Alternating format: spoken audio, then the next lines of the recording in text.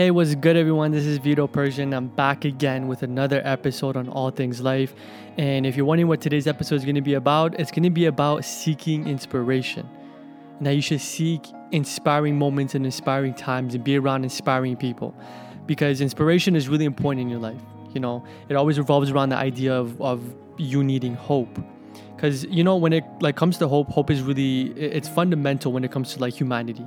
Like, if you think about anybody that's ever done anything, whether it's something really inspiring or something really that's impactful, right? There always had to be some level of hope in there.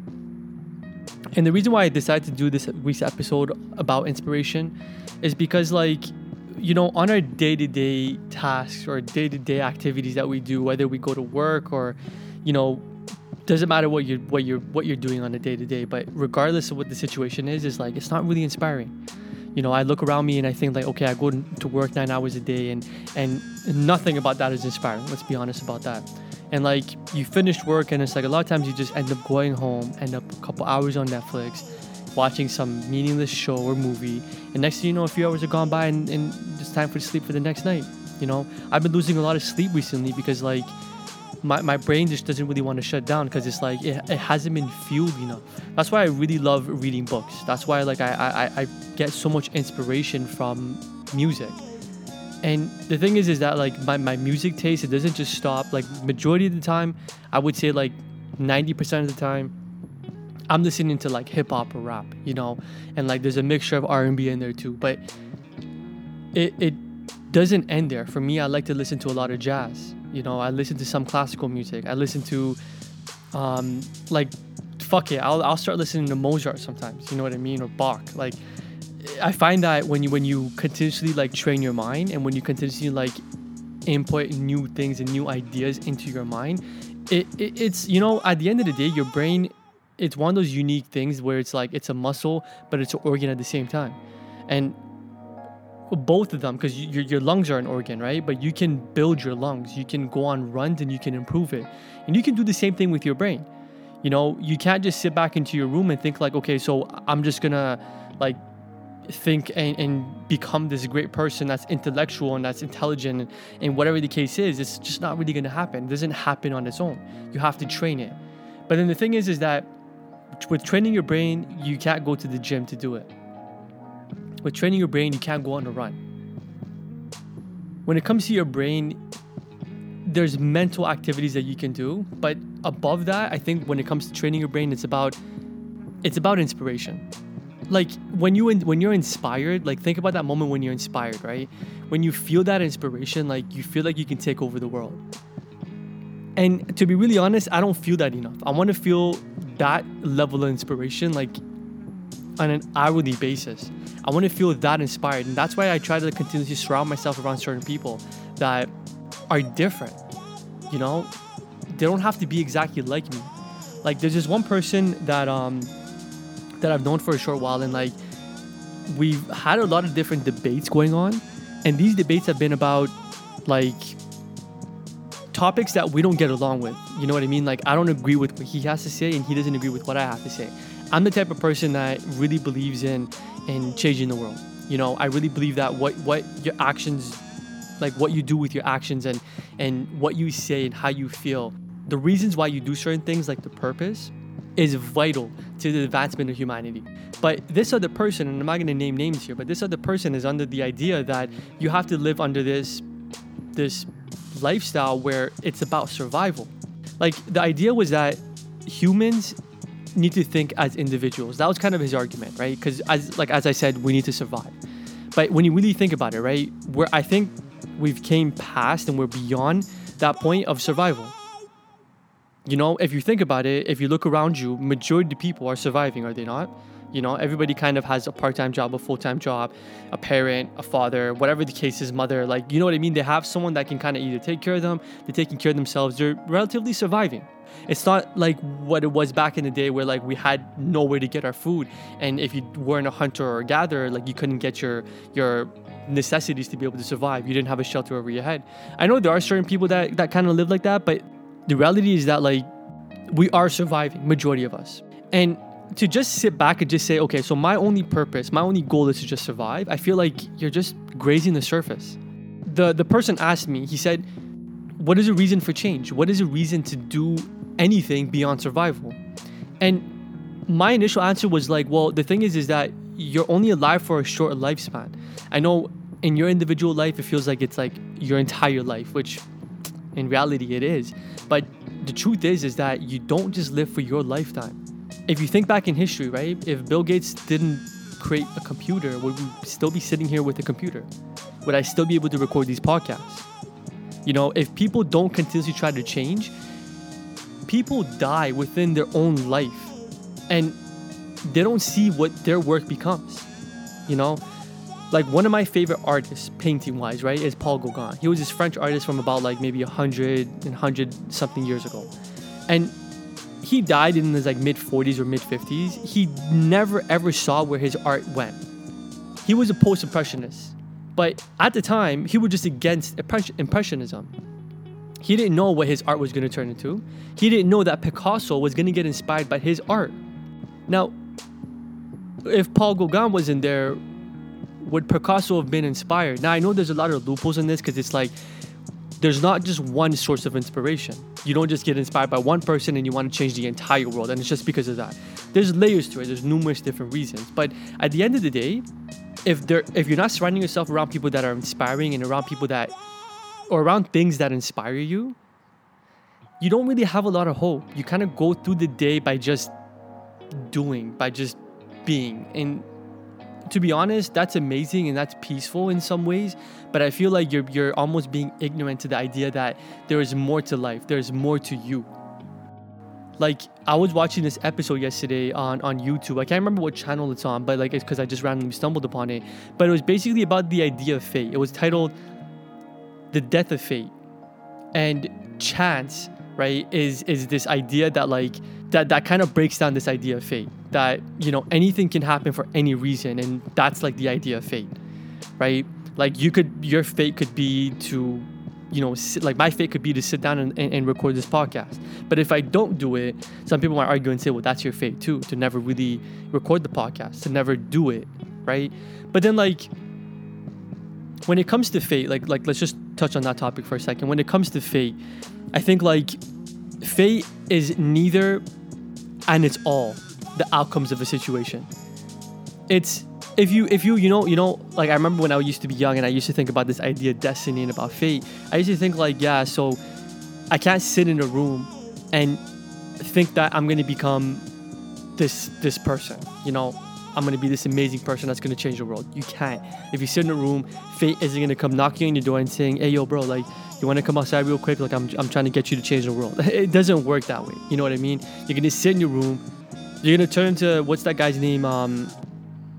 From Aviator? Is that what the movie is called? With Leonardo DiCaprio? Whatever. You're going to end up like that guy, Hugh something.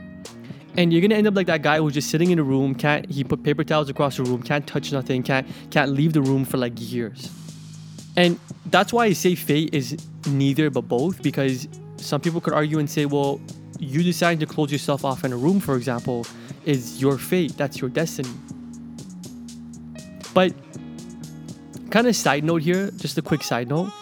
So like growing up when I was a really young kid, I studied astronomy a lot. I don't know if I've mentioned this before or not. And one of the things in astronomy, specifically like quantum physics or quantum mechanics, basically says that if you take an electron and the opposite of it, which I think is a positron, and you fire it in two complete different directions, right, in space, what ends up happening is that if you alter one of them, it immediately alters the other. And the craziest part about this experiment is that it could be further than what light can travel. Like, for example, light travels at like a little over 300,000 kilometers per second, right? I know this is a complete side note and off topic, but just hear me out. If you take that, like light can only travel 300,000 kilometers per second, give or take, right? If these particles are further than this time span, then basically what's happened is that the one particle that you've altered, it's transcended that limitation that life has, that nothing can travel than the speed of light, faster than the speed of light, it's transcended beyond that. It's altered the outcome of the other particle by altering one, regardless of distance. And so if you think about that, it's kind of like, so one particle has, its fate was to be altered to spin a type of way. But immediately, by altering that, when the other one is affected, the fate or the destiny of that other particle changes. So then the question here is like, what if you don't view either? Then like the particles are what they are. Or what if you view the other particle, not the one that we're referring to? Then the opposite thing happens, right? And it's like, that's the idea of fate. The way that I see it is like, you have some control over what you do. You do have some power, in my opinion. You're not this person that's living on this earth, in this galaxy, in this universe, that's just floating along. You know, if humanity is really advanced as far as we think we have, then we do have some sort of control over it. Now, don't get me wrong, I am a really firm believer that things do happen for a reason, good and bad. But you can get lost in this idea that like, that you're meaningless or you're powerless. You know, that you don't have control of your life or you have bad luck. And again, I do believe in good luck and bad luck, right? But at the same time, I feel like direct your energy, direct your attention and your passion towards what you can control. You know, and like, if you don't get up every single day inspired to like take the day by the neck and to tell it what you're gonna do and to force it to be to your liking, you're gonna end up just being a log on a river. You're just gonna end up just floating by. And it changes directions, don't get me wrong. Next thing you know, you're falling down a waterfall. You hit rock bottom, right? That was meant to happen, right? But like, don't be just that log just floating idly by, you know? My whole argument with that person that I was having was like, when it comes to change, when it comes to doing something that's beyond just you, you're altering generations to come, you know? And he questioned and said, well, why do we need to alter a generation that hasn't came yet? Why do I care what happens 1,000 years in the future, right? And so my response to that was, what if people thought like that 1,000 years ago? Would we still be stuck in caves? If we didn't, you know, if we weren't hopeful, if we didn't have that passion to like go out and take over something, right? Or to do something. Shit, I could just sit in my car all day then. You know, sometimes you just want to relax. You just want to relax for hours at a time. But what you notice is that like, it's not fulfilling. I've spent hours and hours. I've spent weekdays. I've spent weekends. I've spent day offs, days that I've been working, like everything, just doing nothing. So many days have been wasted. Do I feel fulfilled? You know, not to get really scientific in this episode, but Isaac Newton basically, like one of his laws of physics is that if you don't alter the course of something, like if something is just moving at a steady pace in a certain direction, if you don't alter it and there's nothing to stop it or to move it, it's going to forever keep going. But you know, with humans, with us, action is a big part of who we are. Our mentality is one thing, true. The way that you think, the opinions that you have, the ideas that you have can define you. But all of that will turn into nothing if you don't put it into action. If you don't put it into words on a page. If you don't take your brush and dip it into paint and put it onto a canvas. It's not a painting. It's just a brush, paint, and a canvas. And you know, when it comes to inspiration, like I really want you guys to follow me on Twitter because like I really try to think deeply about some of the things that I tweet. And you know, I always used to think like you have a set number of characters that you can write on Twitter. And it's like I try to always use my words and my thoughts and try to put something out there that was thought-provoking, that made you think about something. You know, that wasn't just empty words that you would just scroll and skip by, you know? And like when it comes to inspiration, really, like I want everyone to stop being that person that just reacts. You know, if you notice, we tend to really just react. We're not really innovative. And like sometimes people think that innovation means that you have to physically go out and create something, but it doesn't. People aren't innovative with their money, with the way that they make money. I don't even know if I should get into that this episode, because like when it comes to the idea of money, like people are extremely ignorant. As I mentioned last episode, I've been reading the book Rich Dad Poor Dad, and every single person that I come across, I'm almost doing like a mental test. I'm doing like a mental research to find out, like, are people truly like this? Because I've experienced that. People that say, oh, I don't have money to start.